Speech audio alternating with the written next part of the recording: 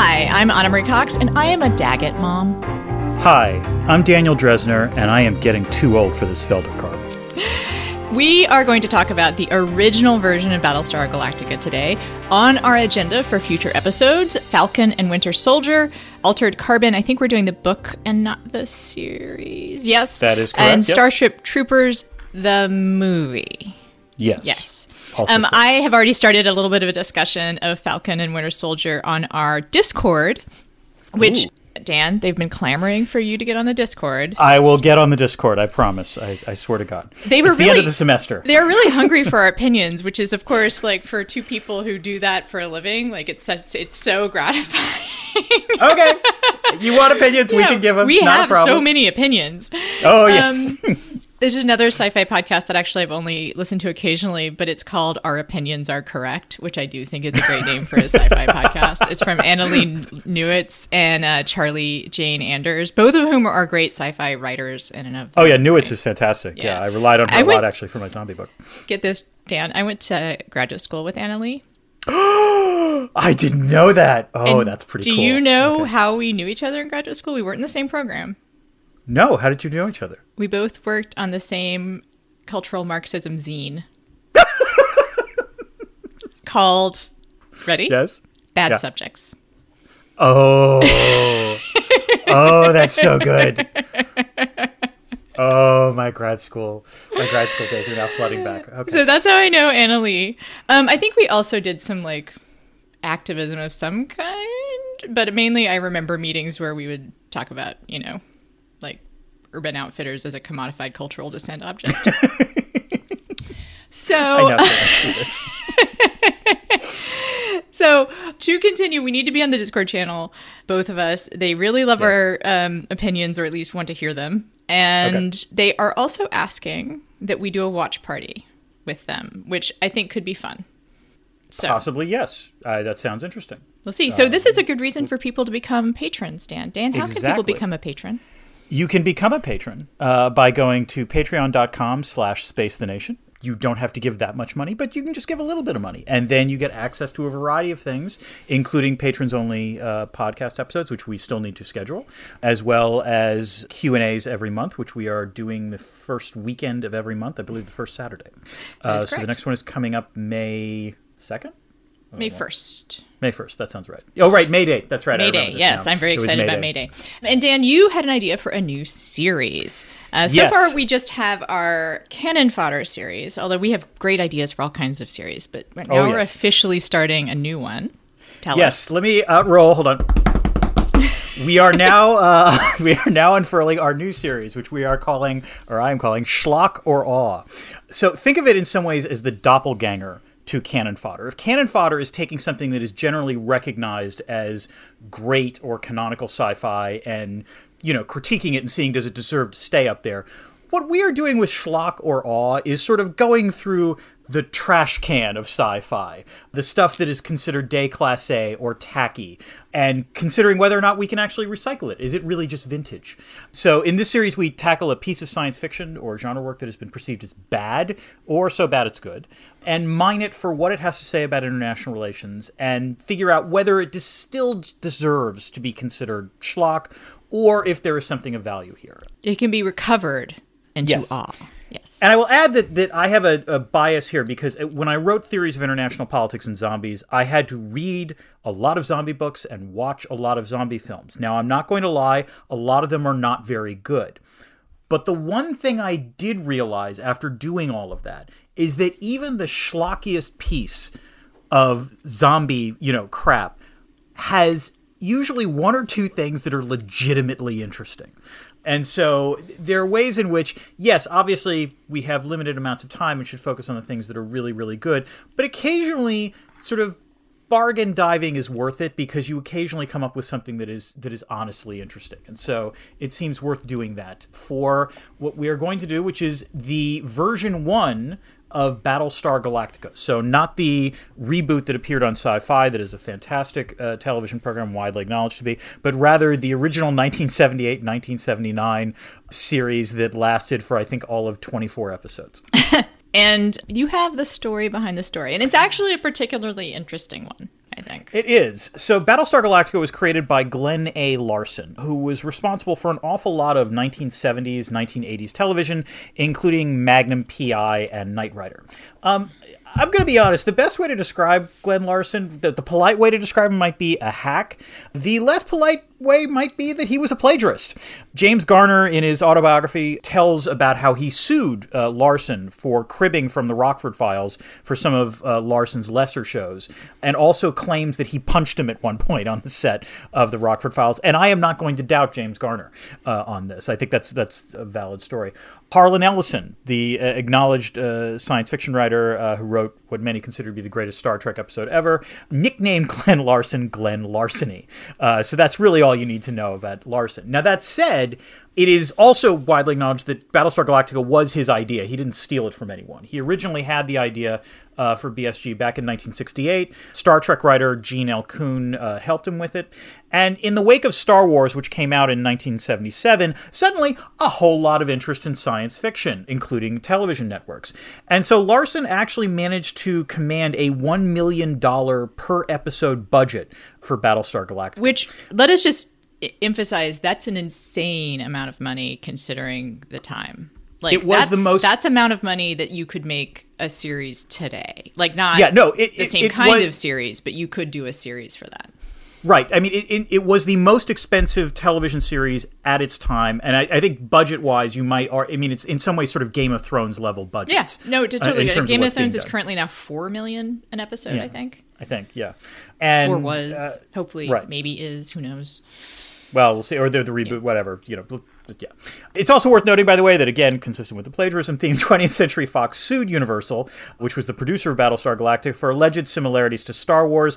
Although, to be honest, I think the most obvious similarities are the fact that the special effects coordinator, John Dykstra, literally went from Star Wars to BSG. That was his subsequent project. Larson was a Mormon, and it would be safe to say there is some Mormonism sprinkled throughout version 1 of Battlestar Galactica. There is. Yeah. So, among other things, just sort of the surface level things, in the backstory to Battlestar Galactica, the 12 colonies originate from the planet Kobol. This is a play on the planet Kolob in Mormon theology, which is described in Joseph Smith's Book of Abraham as essentially where God dwells. There are the 12 colonies, obviously, patterned to some extent on the 12 tribes of Israel from the Old Testament. The opening of the show, which I love, I will never apologize for loving it, talks about, ponderously, where do we think the Egyptians or the Toltecs or the Mayans came from? And that is apparently somewhat resonant with Mormon theology in terms of the idea of potentially alien civilizations. There's like a lost tribe part of Mormon theology too. So that's definitely here. Right. Which also I think you explains... could say that this is sort of one of the genesises of the ancient aliens, genre, which I love, but also... is not so recently though, but there is an acknowledgement these days that the ancient aliens genre is sort of racist. to seek explanations for why people who aren't white build amazing things and not just be like, maybe they did it, instead of asking, could it be aliens? Or in this case, I'm not saying it was aliens. I'm not saying it was but aliens, it could have been aliens. Yes. Or it could have been, I don't know, what are these people? Are they Capricorns? Yeah, you mean the what would we call them? The I mean, they weren't. Yeah, what would we call the people? I think we call them colonists. We call them colonists because one of the things that's clear in the first episode is that they're coming from all 12 of the colonies. That's right. It's not just. I mean, we Capricorns a little bit more, but not necessarily. And the show was originally called, apparently, before Battlestar Galactica, Adama's Ark, and obviously Adama is a play on Adam. This also leads into another interesting point, which is, as it turns out, there's a lot of Mormon sci-fi, which I did not really truly appreciate, before this. I mean, Mormonism is discussed in The Expanse, obviously, in the form of the great ship that the Tycho Station winds up commandeering, or building and then commandeering. It's mentioned in Starship Troopers. Orson Scott Card, who wrote Ender's Game, is a Mormon. He also, by the way, hated Battlestar Galactica, apparently. He thought Larson's, sort of Mormonism thing was superficial and didn't think it was Can good. I just jump in and say one of the reasons why he might have hated it is that Larson's Mormonism is a lot more ecumenical and generous than in the political ideology than Orson. Yeah, that's one of the interesting. So, like in retrospect, one of the interesting things about this show, I thought, was that I think at the time and still now, it's often thought of as a conservative show in that it's, and we'll get to this in terms of like, oh my God, how can you be so naive and not realize the sort of growing threat and so forth? And there's that there. There's no denying that. But at the same time, particularly compared to when I remember it, it is also not completely conservative. It has a very capacious view of, humanity, as it were. It reminds me a lot of the Latter-day Saints people that I know who aren't conservative. It's still very Mormon. Interesting. Yeah. But it has, yes, a thread of generosity that's actually part of Mormon theology as well. And I want to talk more about that later. One last point, which is to say, as much as Larson is obviously putting Mormonism in the show, he's also borrowing from a lot of other things. The uniforms clearly borrow from the Egyptians. The names go from Greek to Egyptian to whatever you want. So there's no denying there's Mormonism present. He's mixing and matching a lot here. And I just want to say, I'm really, of course, and once you find out that there's a Mormon sort of angle to the show, I think it makes the show better. Because I think it is incredibly earnest in its exploration of themes of faith. And I think knowing that he was being, that makes it less schlocky, basically. I think earnestness can save a lot of schlock. If people are really trying, I'm serious, if people are really trying to say something, even if they don't succeed completely or they say it awkwardly, it elevates it a little bit for me, or makes me more generous towards it. And the other thing I was going to say about Mormonism is, and I say this as someone who feels a lot of sympathy for Latter-day Saints because they have been literally the target of genocide by the American government and have struggled against bias and bigotry for much of the church's existence. It has a very sci-fi feel to it. I mean, that's one reason you can love it in a way, because Joseph Smith's imagination, or the imagination of the angel Moroni, either way, does have this fantastical feel to it that is more apparent because the religion is so recent, obviously. But there is like a wonderment, let's say, in, I think, the theology of LDS that is parallel to and it matches what we love about science fiction.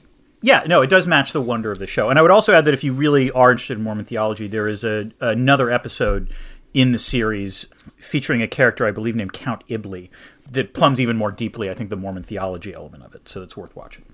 Okay, that said, we now move to the important category of why is this viewed as schlock, or why might it be awesome? So I will start here. It's viewed as schlock for a variety of reasons.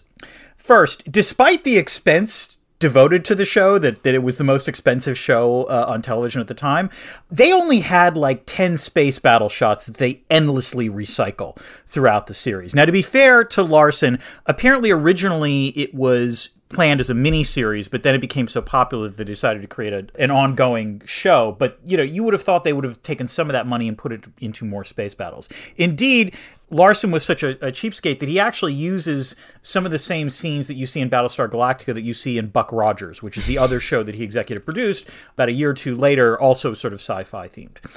We both watched the show via Amazon Prime. In theory, at some point, it should be available on Peacock, and it was for a brief time, but no longer.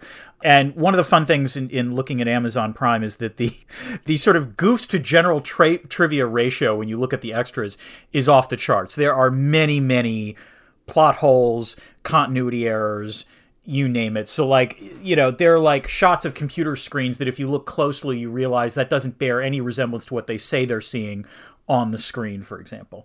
And also, it's the late 70s, and I'm not going to lie, the gender politics are not great. Although not quite as bad as I remembered. I thought it was going to be even worse. And outside of Starbuck, I actually didn't think it was that awful. But I will defer to some extent to Anna on this. In terms of awesome, it is worth noting that this is the precursor to the Battlestar Galactica reboot, which is generally and widely acknowledged to be one of the best shows of this century. Second, this show invented sci-fi swearing, which I think is awesome. You know, there are a variety of words that then didn't reappear in the reboot wisely, but, you know, the idea of frack being fuck, the idea of Felgercarb being, I think, bullshit. I'm not entirely sure what Felgercarb is supposed to be. But, you know, it basically created sort of this language where you could actually have characters swear even though they aren't actually swearing. But most that seems very Mormon to me, by the way. That's true. That is extremely Mormon.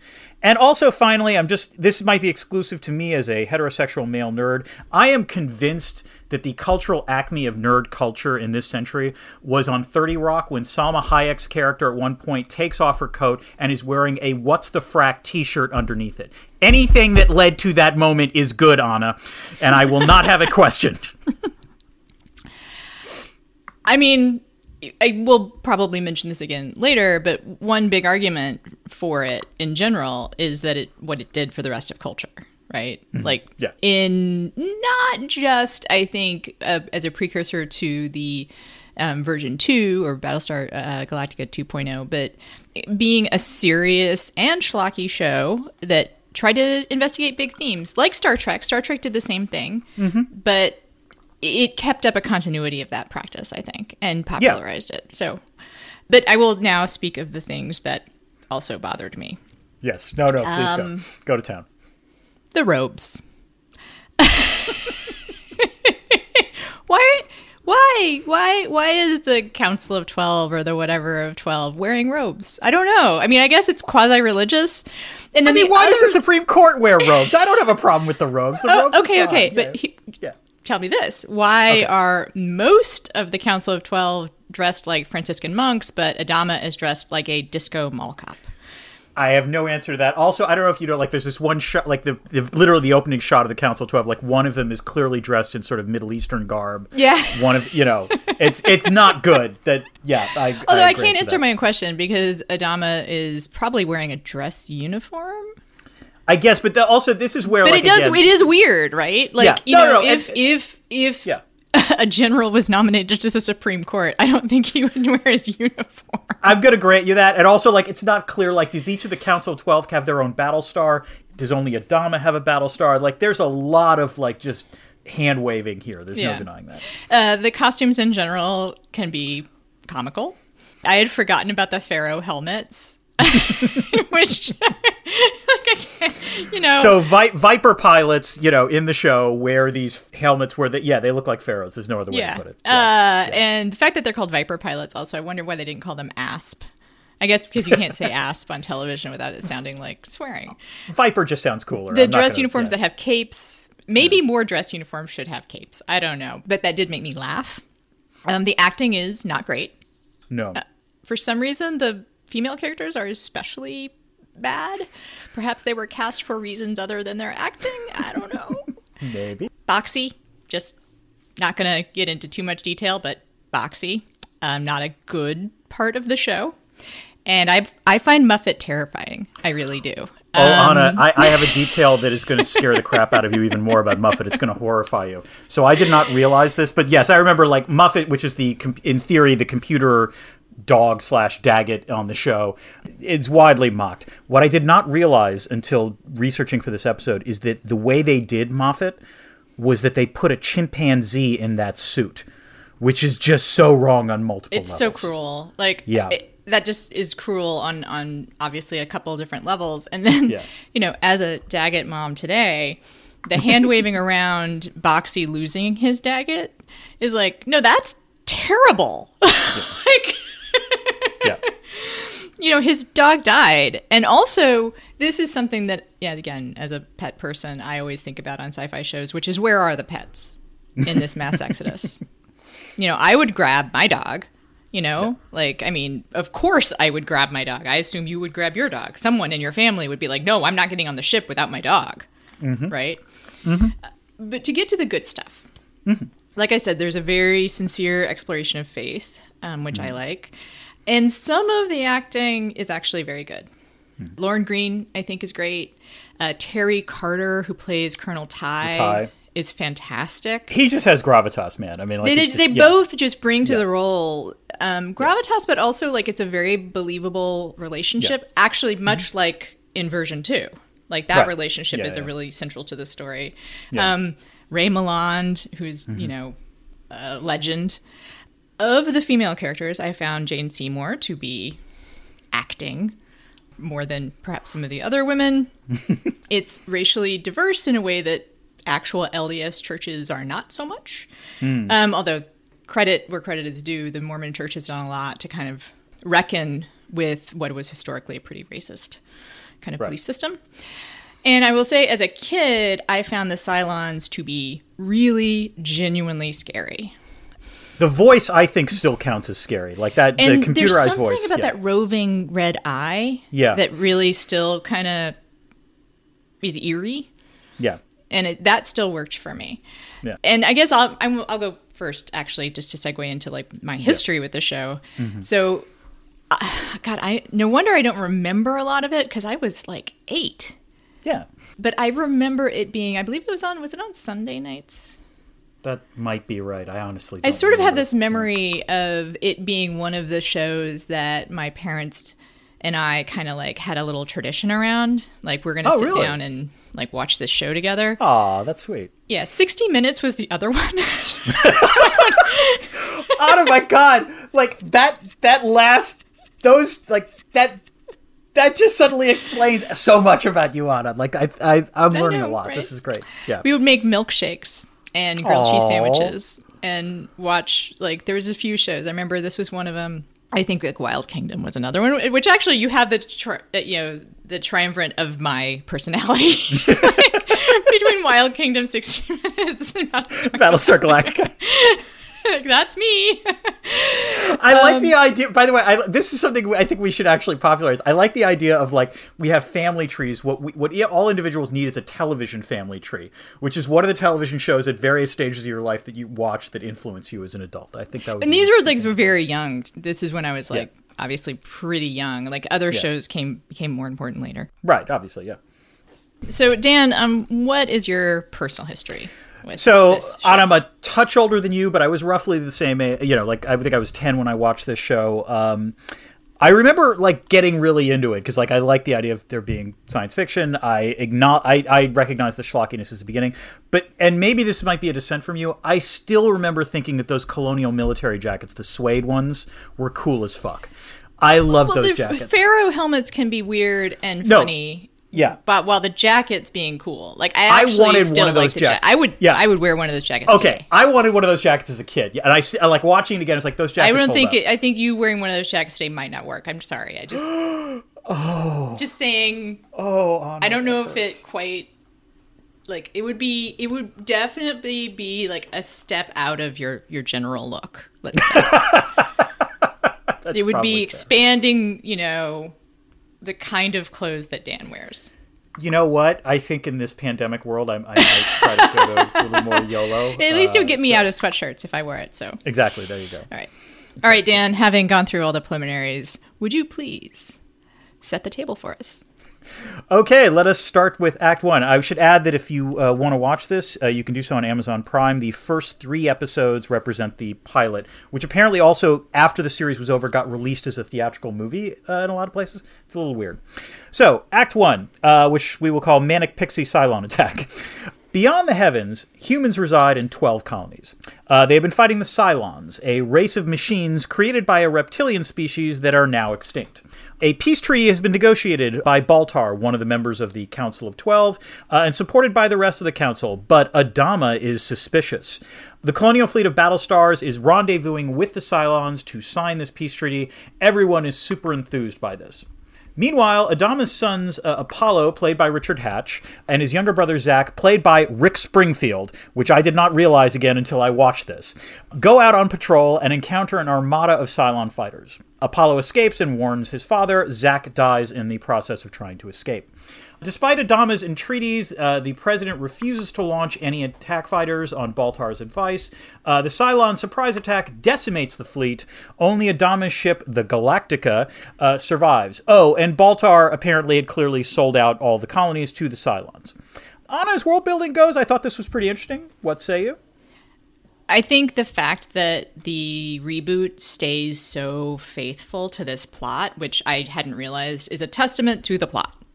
it's a good one.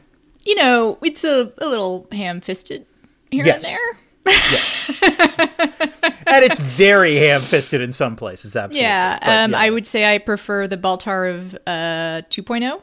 Yeah. The Baltar of 1.0 is pretty obviously like a bad guy and completely unsympathetic and sniveling coward, et cetera, et cetera. And Baltar is a sniveling coward in version 2, but better actor, more complicated story, et cetera, et cetera. There's no denying. And you understand why he's doing it, actually. That's the big thing, is you understand he's not just doing it out of being a sniveling coward. Right. Like no. Like this, the version 1 Baltar needed a handlebar mustache. That would have been the only thing that was missing. Twirled. Yes, exactly. And of course, we are first introduced to the idea that, my God, humans are gullible. What the fuck? How did they get this far? That is the question that you have to ask yourself in watching this show. It's like how they repeat a few times that this is the 7th millennium. Seventh millennium? Yes. How did they get to the 7th millennium with this level of gullibility? That is the question. I don't know. Well, they're about to be purged. So we go to Act 2, the Holocaust. Adama, worried that the Cylon base ships, which are the Cylon equivalent of Battlestars, are nowhere to be seen during the attack on the fleet, fears that they are attacking the colonies, which are obviously defenseless because apparently they idiotically brought all the Battlestars to the peace treaty. He takes the Galactica to Caprica, but arrives too late as the Cylons have decimated the 12 colonies. Adama lands on the planet with Apollo, but his home is destroyed and his wife is gone, presumed dead. They encounter survivors who demand answers. Adama tells them to tell others to find ships and launch into space, and the Galactica will protect them. A ragtag fugitive fleet of 220 ships, led by Adama, will now seek what Adama describes as the 13th colony according to their mythical texts, which is a shining planet known as, wait for it, Earth. Anna, Ron Moore, who is responsible for the reboot of Battlestar Galactica, said that he thought the first act was pretty gripping. And I think he's right, but dear God, the plot holes. Why does Adama abandon his fighters without telling them? Why does he just go to his house as opposed to, I don't know, like the seat of government? And I love this. Let the word go out, he tells these, like, pitiful band of people around him, and then we see all the ships take off. I mean, that's shortcutting a little bit. Yeah. I would say condenses to the point of confusion. And this is a good place to point out that Ron Moore, you can see clearly what he did to make the show better. One of the things is he stretched out the timeline. Right. Like, I believe this first 3 shows is almost the first season of version 2.0. Right. And so they're able to fill a lot of these plot holes. Right. Isn't there, like, if memory serves, there's a character in the first season of BSG that's on Caprica the entire time, I think. I know it takes longer to evacuate. Yeah. I know that they spend more time on the human catastrophe side of it. Right. That's the other part of this. And also on the moral questions of who do you take with you and who do you leave behind. Yeah. Which they kind of gesture at here, but don't really kind of... No, in some ways, one of the frustrating things about this show was that there were genuinely some interesting ideas in this, and they're like mentioned very briefly, and then they just move on, and you're like, oh man, you could have mined that ore, you know? And I will point out that one of the benefits of having stretched out the timeline for version 2.0 is they couldn't have a boxy.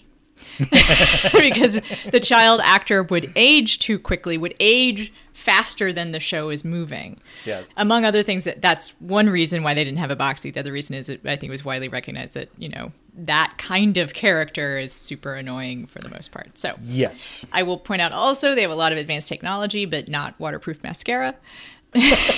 There's a scene of one of the... There's a lot of Sigourney Weaver characters also on the deck of the battleship. Oh, yeah. Athena, I think. A lot of women, repeating what the computer said. Or I was thinking Ripley. You mean from Galaxy Quest? Yes. Okay. I mean from Galaxy Quest. Yes. Sorry. Yeah. Although I think actually the interesting thing about the women who do like the call signs and the directing of traffic of whatnot, the air traffic controllers of the Battlestar, is that they're treated. It's weird. This is a tiny thing, but they're taken seriously. Like it's right. There is this. It's not really the Sigourney Weaver character. I mean, Athena is sort of like the Sigourney Weaver character, but for the most part, those like brief, tiny roles are actually like, it's a working battleship, and those are working women. No. Like, I would say it's got one foot. The show has one foot in some really bad gender stuff, like, particularly with Starbuck, and we'll talk about that in a little bit.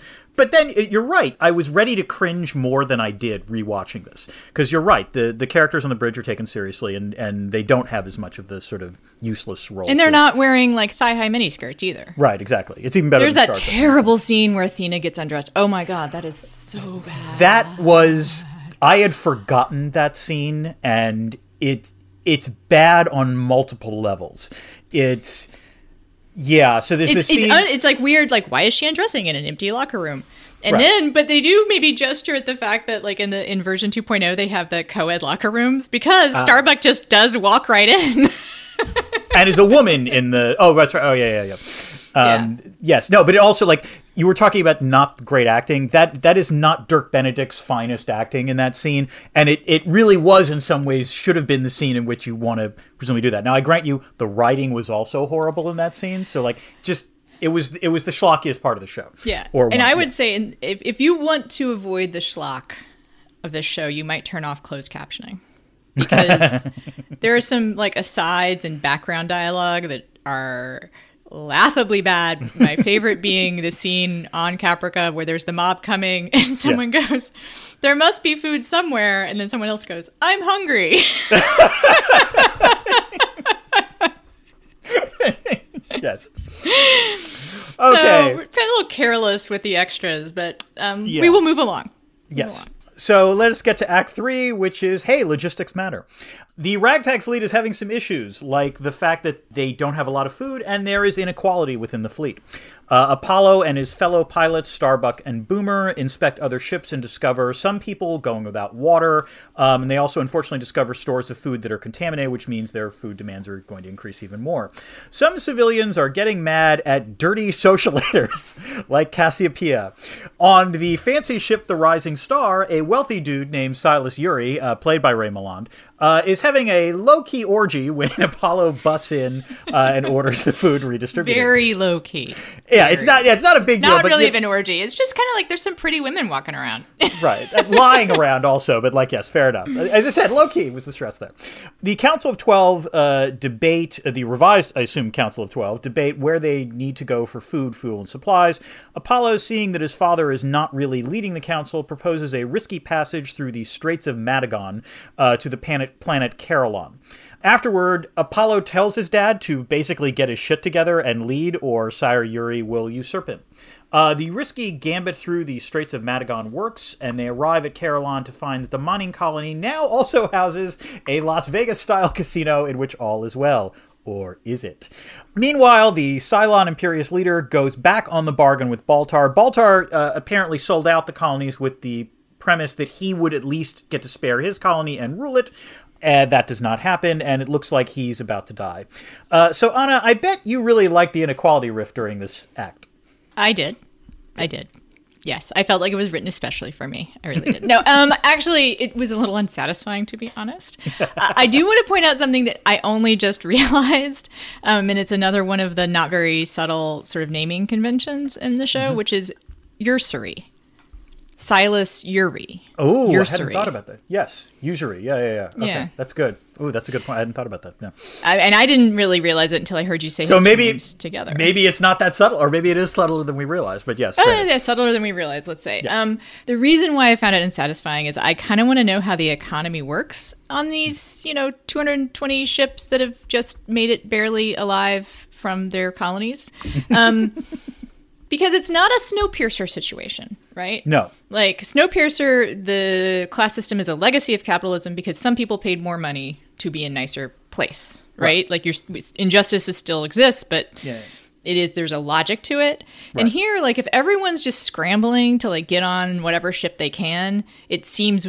I mean, you could argue that's how strong the class system is, I guess. Mm-hmm. But also at the same time, when Apollo wants to fix it, he's just like, come on.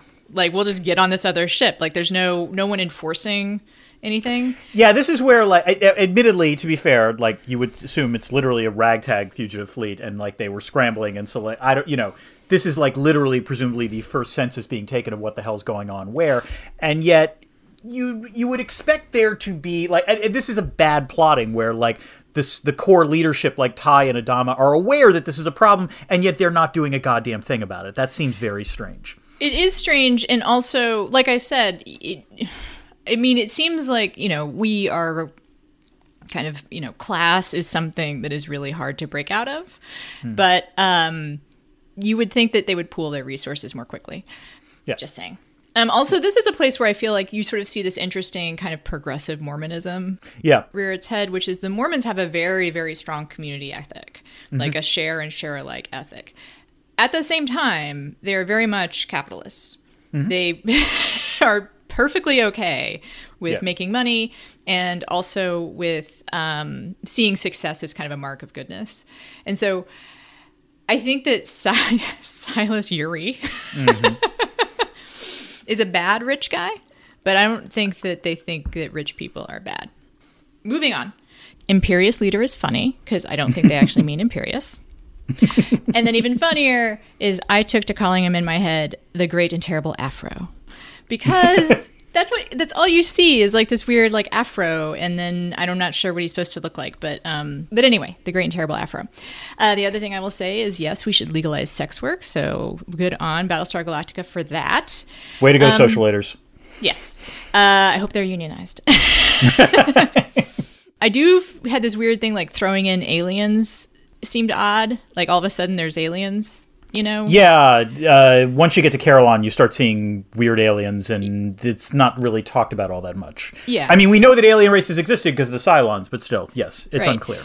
And then there's something that the great and terrible Afro says that made me curious, which is he says something like, as long as one human remains alive, the alliance is under threat. And I was like, what alliance? Yeah, this is where like the terminology of the show is a little fast and loose. Like it's an empire, is it an alliance? What is it? Seems to me it's clearly an empire. Yes. I do love inverting the whole soldiers in the jungle who don't know the war is over trope into hedonists in a casino who don't realize the war has started. That amused me greatly, even though, again, the acting in this part is not great. I will also say, where are they spending the money? If they're winning all the time and apparently everything is free, what's the point of the money that they're winning? And, except, of course, out of habit, people are covetous, I guess. And then Colonel Tai has a line, some of our people down there are getting downright obese, which is a funny line yes. in and of itself. And also screws with the timeline a little bit. Like, how long have they been there and so forth? How long have they been there? All right, moving on. Dan. And we get to the final act, or It's a Trap. Adama thinks that Carillon is too good to be true. Sire Urey, however, thinks that the humans should stay there and disarm, thereby no longer posing a threat to the Cylons. He plans a big ceremony on the planet to honor Apollo, Starbuck, and Boomer, who navigated the passage to get them to Carillon, to persuade the people to stay. You won't believe this, but Adama was right. It turns out that the Cylons are already at Carillon and have cut a deal with the Ovioids, I think is their name, which is an insect-like race that is simultaneously running the casino, but then apparently harvesting humans for blood and stuff. Apollo and Starbuck discover the Cylons and set fire to the Tylium, which is the sort of dilithium of Battlestar Galactica world. Adama, preparing for this contingency, evacs the humans and repulses the Cylons. Apollo and Starbuck destroy the base ship and blow up the planet to boot. Baltar's life is spared by the new Cylon leader because the old one was destroyed on the base ship when Carillon explodes. And the Cylon leader apparently now wants to make peace with the humans. He gives Baltar a base ship to find the humans and make his proposal, and scene. Anna, in terms of occupational health and safety, it sure seemed like a miracle that Carillon never blew up before, given how flammable the entire planet apparently was. OSHA would have a real problem, I think, with the whole mining operation there. Yeah, there's some plot holes here. And also, I literally wrote down, the first thing I wrote down when they got to Carillon was, surely these things eat people.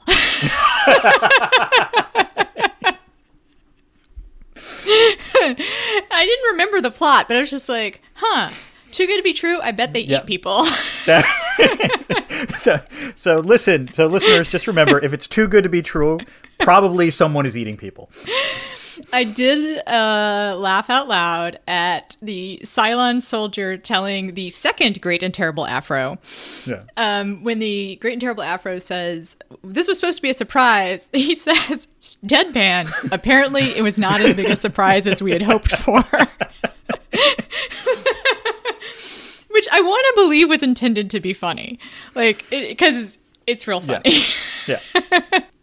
I have many questions about how exactly the Ovioid food chain works. Yes, it does seem like if people keep coming to this place and then disappearing and never returning, where are they, who is the tourism promoter for Carillon is what I want to know. Well, and where are they getting the food for the humans? Where are they getting the humans at this point? Like, that's the other question. Yes, why would you make an alliance with the Cylons if you knew they were going to exterminate your main food source? Right. Yes. None of that. And this is where it is genuinely schlock, where it's just, if you give even a modicum of thought to these plots, they don't hold up terribly well. No. I think it would have been really funny, is my next point. I think it would have been really funny if they had thrown Muffet's alliances into question. At one point, Apollo says... I don't trust that dirty Daggett. Yeah, at one point, Apollo does say, but he's being sarcastic, better have this drone checked. He's been listening awfully closely. Mm-hmm. I just think it would be hilarious to be like, I wonder who Muffet is really working for. Of course, he does appear to be loyal to humans because he knows something is up on that planet. Dan, should people always listen to Daggetts? Even robot Daggetts? I think this is, yes, as we talked about in a previous episode, if the dogs or the Daggetts are barking, that is not a good sign. Always listen to the Daggetts. Also, I was a little disturbed that the only person they rescue is the socialator with a heart of gold. When Starbuck and Apollo are down. Yes, they don't appear to put any, have no curiosity about what's happening to any of the other people who appear to be being made into food cocooned sources. Or something. It's not like they're in honeycombs. It's not exactly clear. And this is where I was like, really, this was the most expensive show on television at the time. Like, you could have paid a little more and done some really better effects there. Speaking of which, for androids, there's supposed to be an improvement on humans. The toasters, which is what they call them in 2.0, sure are clumsy and move real slow. The one exception to that, I don't know if you remember this, there was a very brief moment where I think either Boxy or Daggett come out of the elevator, and suddenly, one of the Cylons, whips out his knife and, raises it really high. Yeah, I was actually, whoa! It looked like he was going to bludgeon him. Yes, exactly. I was like, why would you you have a laser? You have a laser pistol. Why aren't you firing? It was one of those bizarre and it was as I said, they generally move pretty slowly, but it was like, whoa, he got that sword out really quick. Yeah. I also want to say that the award that they're going to be presented Apollo, Boomer, and Starbuck is called the Golden Cluster, which sounds like what you would call a really, really extreme fuck up. That's just not a cluster. That's a golden cluster. That's what that is. And, in general, I'm going to segue into what actually, in general, I liked about this, if you don't mind. Yeah, please. It is surprisingly propulsive, even though there are these huge plot holes. Right. I was surprised by it. I wanted to keep watching. Yeah. Even though there are so many problems with it, I think that's probably a testament to the strong acting kind of at the center of the show, which again, Lauren Green, Terry Carter. You like Richard Hatch. I did. I'm not a huge fan of him in that role. He's not bad, though. Right. Let me put it this way. Dirk Benedict was bad. I don't think I'd always thought of him as he's the really charismatic guy on this show. And watching it again, and maybe this is a sign that I'm just older and more mature, but I remember thinking Apollo was just a wuss of a character, and that was not what I thought watching the reboot. And I was surprised. There was a scene where Apollo basically just sort of bitch slaps Adama, saying, "For the love of God, start leading. What are you doing?" I hadn't forgotten that completely. Yeah, I mean, again, it's I can't quite put together why it remains good watching. Yeah. I know we're going to talk about it more when we make our final decision. Right. So what did you find surprisingly good? Dan? As I said, I did find Richard Hatch reasonably compelling as an actor. I agree with you on Lauren Green. Also, I'm not going to lie, the music is great. I love the theme song. I love the opening credits. People think of it as a Star Wars knockoff. No, it's better than a Star Wars knockoff. It's not just an homage to John Williams. It's a legitimately good theme. And it's been running through my head for the last week as I've been watching this. Dan, we have to move on. So I have a question. Yeah. Dan. Yes. Anna? Is there IR in this show? There is some IR in this show, believe it or not. There's some very obvious IR. I was going to say. But that said, much like there was obvious inequality. So one thing I'd forgotten is there is an actual debate in the show about whether or not humans should just pursue isolationism. Cyrus Uri at one point says, the reason that we got into the war with Cylons was because we intervened to help this other planet.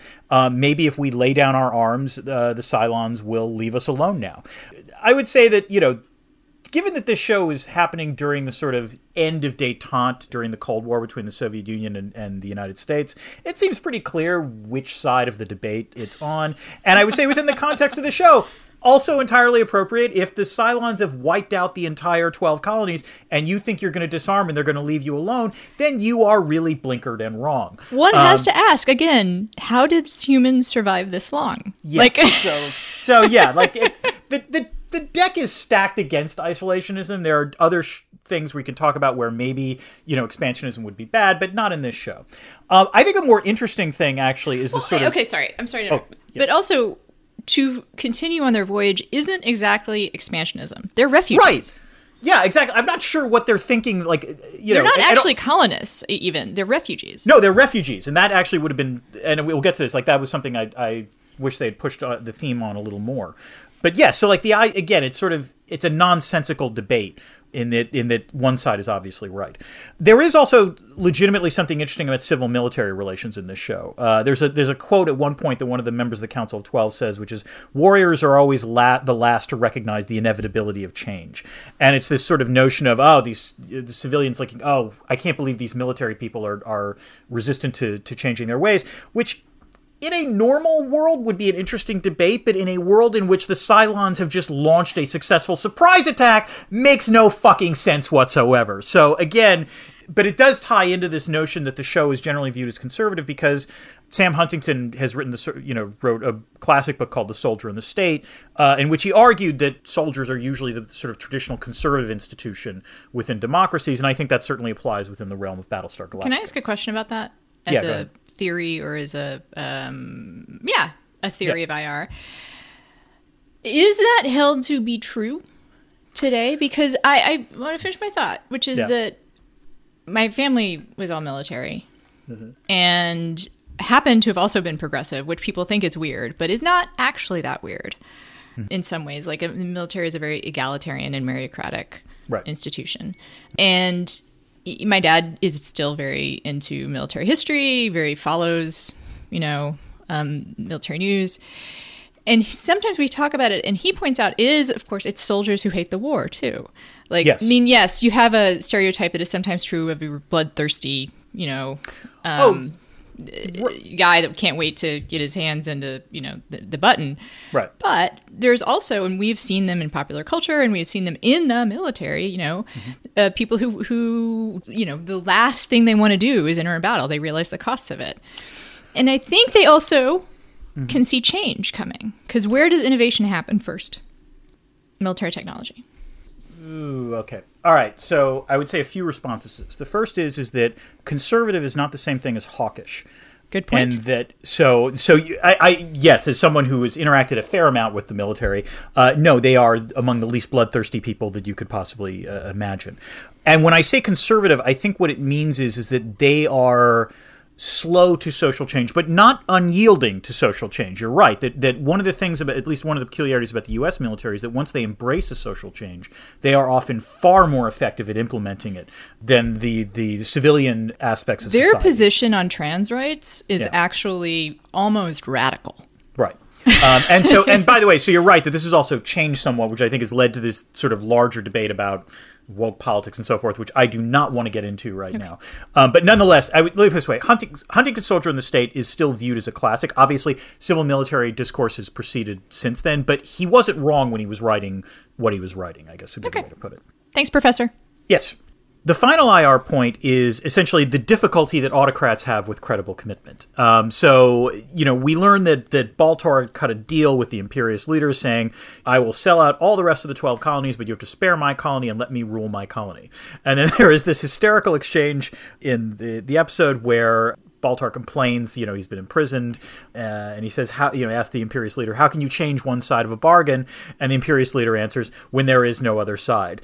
And this is, of course, the problem with autocrats, which is if they actually do launch a successful attack like this, they have no reason to necessarily follow through on the credible commitment. And you would think Baltar would have known that, which is therefore maybe he wouldn't have agreed to this in the first place, which again does speak to the notion that Baltar version 2 is a superior character in multiple ways, including intelligence, relative to Baltar 1. Agreed. I mean, there's some, like I said, there's some comedy there. Yeah. I am John interested... Colicos does good Craven leader. Yes. I grant you that. Yes. And I am interested to see sort of how this plays out. I mean, I think I know, but wow, am I really going to watch more of this? Dan, I think I might watch more of this. No, I bought the whole series. I have to confess, I'm watching it as well, because I like it. It did hook me in, I got to admit. But this leads to our next point. Anna? Dan? Is there a critique of capitalism in this television show? Dan, I'm so glad you asked. I would say it is sort of along the lines of that kind of Mormon communitarianism more than it is like a smash the class hierarchy idea. Yeah. There's definitely a call to share and share alike, but I don't think they're taking on capitalism here. I actually am almost frustrated that it's not even given a lot of thought. As I've been saying, I have real questions about what kind of economy exists in the flotilla, yeah, because essentially they're refugees, right? Right. And it's not like, I mean, I think this comes up a little bit in future episodes in terms of how things work. But yeah, I mean, it's one of these things where, and this was the problem with this show in some ways, which is it raises a whole lot of questions, and there was actually a lot of good grist they could have played with, but it didn't seem like they were terribly good at playing with it, I guess, or like just not so much. I mean, it's just they could have done more. I mean, I don't want to criticize them too much because I think that they had other things on their mind, and also kind of let's not get too sidetracked on a conversation about prestige television, but yeah. Battlestar Galactica was one in sort of the dawning era of prestige television, maybe 2.0. And one of the things it did was operate at a much slower pace. That's one of kind of the hallmarks of it, right? Yeah. And this show had to move the pace that shows in the 70s moved. And so there's just not time to do a lot of that stuff. Although that's actually another way in which this is an interesting show, because it does have this world building, which wasn't necessarily a big feature of television, in the 70s. And there is a plot that goes along. There are characters that are recurring, and there's plot lines that are recurring, which you don't get obviously in the pilot, but it does actually happen. But it's, again, sort of sloppily constructed nonetheless. Moving on. Yes. Dan, are there some themes we can talk about? Again, this goes to this point that we were just saying, which is that I think there are themes that they could have gone with, but they don't. And that was in some ways the most frustrating thing rewatching this. So as you say, one of the fascinating things about this show is that it's about refugees. And it's about refugees in particularly crowded circumstances.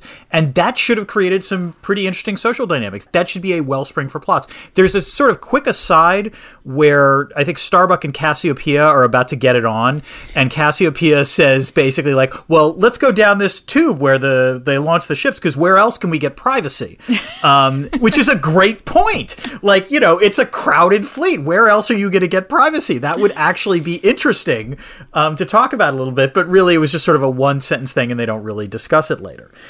The other thing, as I said before, this show is often viewed as sort of a conservative show in some ways. The idea that the watchword is vigilance and the military is right, and it does raise some unsettling questions about democracy, particularly in the first part, given how stupid the Council of 12 acts. On the whole, again, it's not that conservative, though, which is interesting. As you point out, it's sort of a Mormon brand of this, which is there is this discussion about how they've got members from all the 12 colonies there, and how there does need to be some redistribution of the food situation and so forth, and that in some ways, Adama as the leader, it's not so much he's an authoritarian, it's more he's sort of, if anything, it's this sort of notion of wisdom, I guess would be the way to put it. And that's where his source of authority comes from, not from his established as commander, but from the fact that he actually might know a little more. And that's a more gentle version of it. Well, Dan, I picked up on some things. And you did? Yes. One of them is toxic masculinity. And I'm not sure if there's another kind of masculinity, but you know what? No, Adama. In all seriousness, I don't know if Adama presents it, but like this is actually an interesting conversation about whether or not there can be a like Adama does present the idea of a non-toxic masculinity. This is true, but there is sort of this warrior ethos thing that actually kind of gets a little uncomfortable for me. And there's some funny asides if you start thinking about sort of what do we think weapons stand for in the male psyche, where like Apollo's talking about how much he loves to fly. I believe Cassiopeia, well, one of the women, I feel bad that I can't remember who it is, but he says to Starbuck, "You can't wait to get up there in your machine." And there's this just like general kind of like boys and their toys sort of attitude. And then, the stuff we've been talking about, which is that, only wimps want peace, right? Like that's like that you are also not a man if you want peace. That's the contrast there.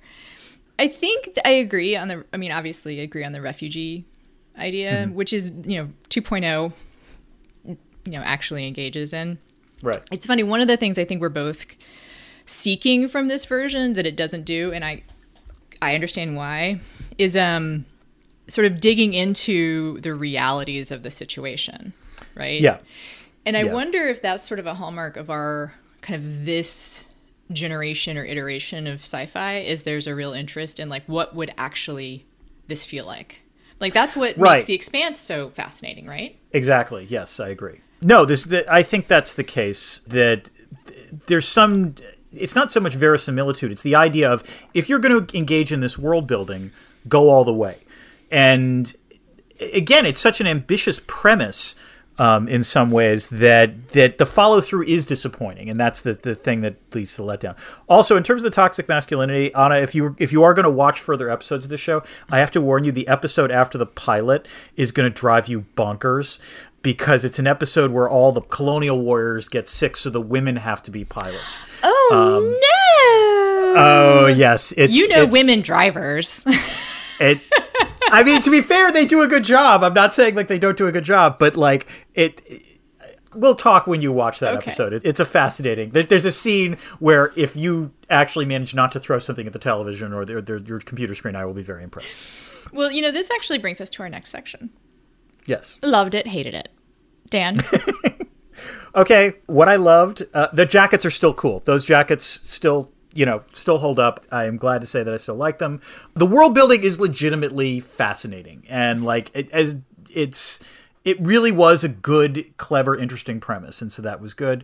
And while you might not have been as enamored with the actresses' performances on this show, the actress who played Athena is lovely, and Jean Seymour in particular is very nice to look at. Although I almost didn't recognize her. I mean, she is young. Yeah. Once they said it was Jane Seymour, I was like, oh yeah, that is Jane Seymour. But and she does, like I said, she sort of stands out among the female characters as some doing some actual acting. So yes, exactly. And she's the mother of Boxy in the as you discover, and we've only brought up his name like twice. I love it. I know, and she was a reporter. Although she has one of the silliest lines in the reporting scene. It's people are running everywhere. It's true. It's not. I mean, maybe she's a radio reporter. Like it sure looks she's doing some kind of video, but like. So I hate to say this. What I thought was, no, this is like the fluff content for the news, because it's like she's covering like the celebration, not thinking that she's got to do hard news reporting. So That's maybe true. that was what was That's going true. on. All right. Yeah. All right. In terms of hated, we talked about this before. There is a scene between Starbuck and Athena that is just god awful, in which basically Starbuck intrudes onto Athena as she's getting dressed. It's just all sorts of uncomfortable. It's badly written. It's badly acted.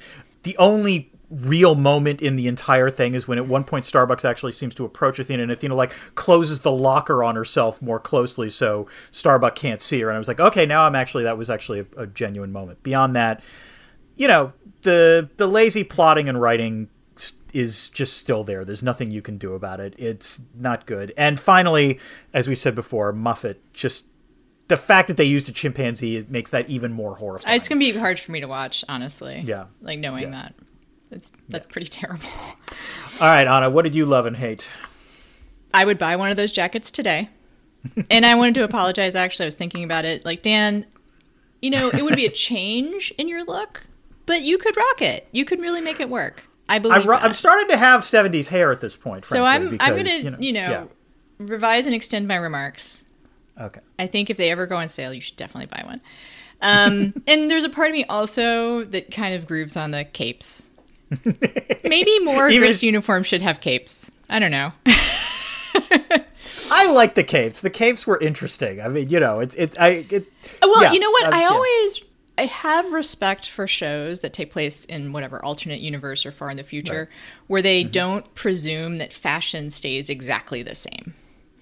Right. There's always that frustrating thing where, like, you're assuming, like, you're in the future in the 1970s, and of course everyone else has, in the future, they're wearing wide collars, apparently, which is sort of silly. But although it is, the Paul Reiser character, in Aliens has, like, the weird jacket collar, but... I always liked that. There's a part of me that's like, but hey, at least they did something, Right, exactly. Because when you think about it, if things are set that far in the future, right, it's like, and they assume we're all still wearing the same clothes, it's like us wearing, like, bloomers.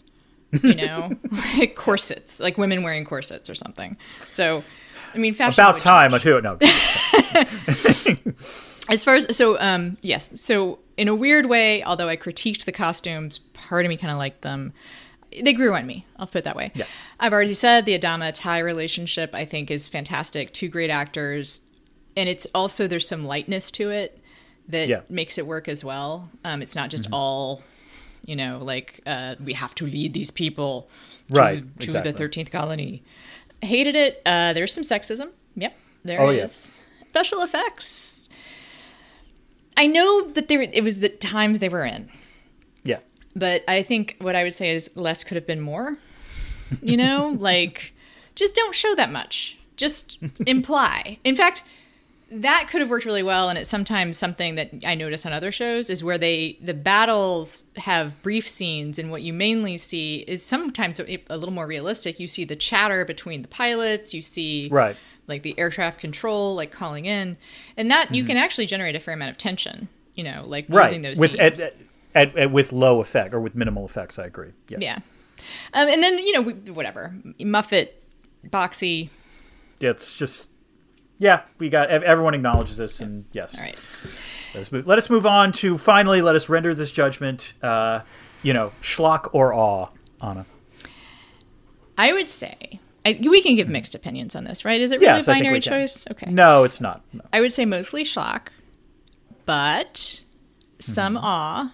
And if you are a fan of 2.0, you should watch this. I mean, at least these first 3 episodes, because I think.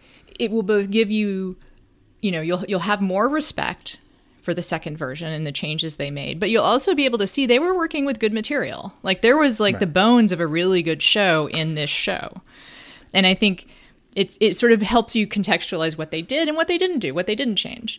And I think that's worthwhile. And, it raises all these interesting questions. It doesn't really explore them or seek to answer them, but it raises them. So, but at least it actually asked them. No, this was literally what I thought was these are good bones. In other words, there's a reason why they rebooted this show, and in some ways, the reboot answers both questions, which is, of course, it was schlocky.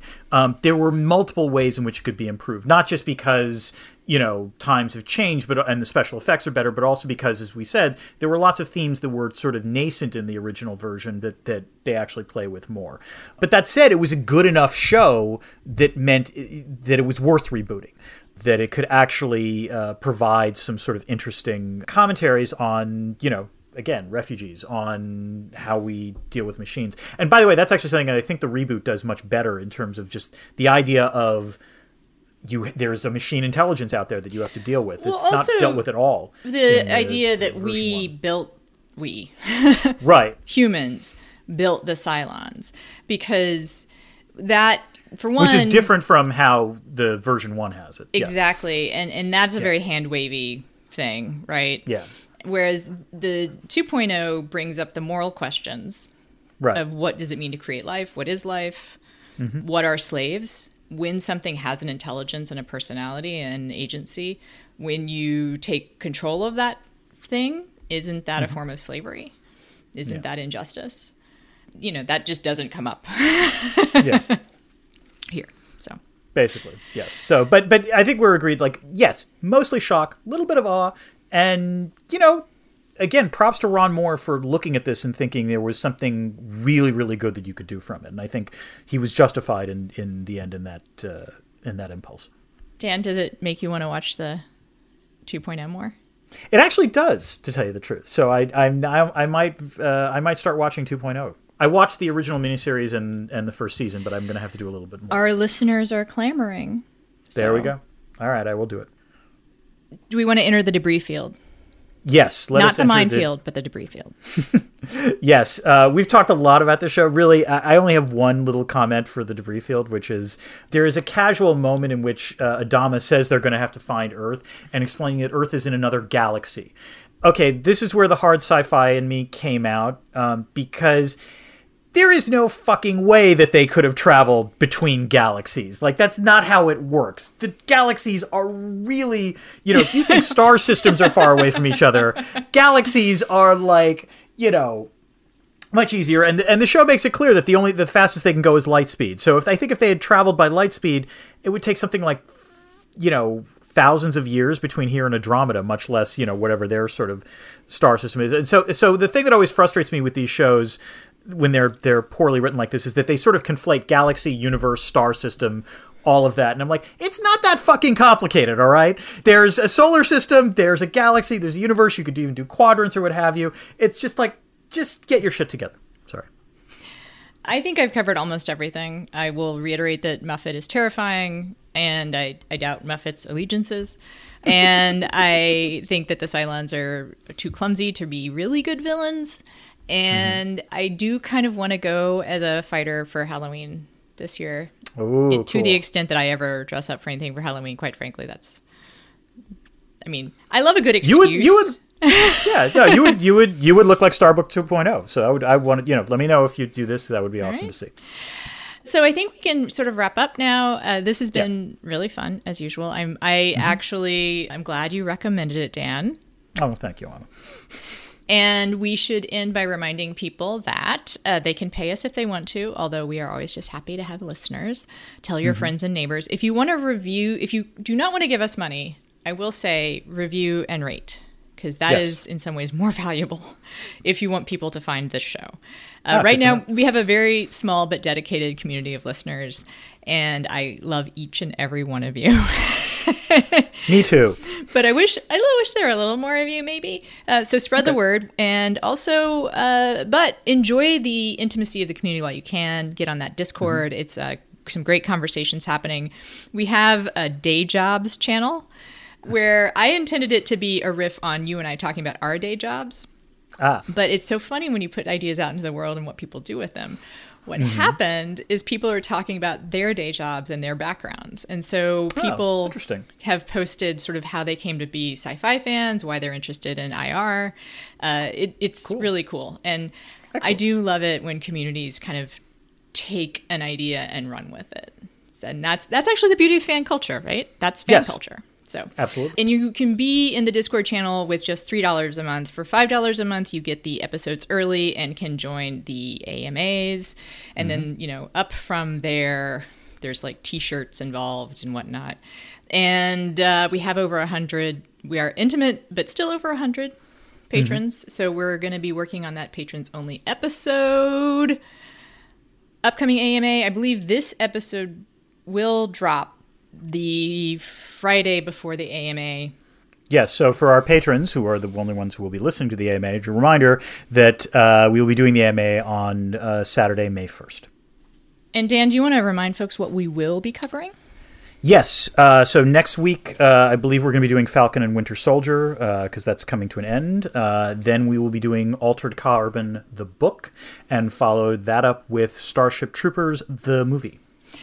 A little behind the scenes action, which is we don't program this real strictly. So we roll with the punches here. And also, we are willing to kind of throw things up and do an emergency broadcast every once in a while. I really enjoyed our Justice League episode. So if people want to weigh in on something that they think needs our immediate attention, we are very much willing to do that. Yeah. And until then, Dan? Keep this channel open for more.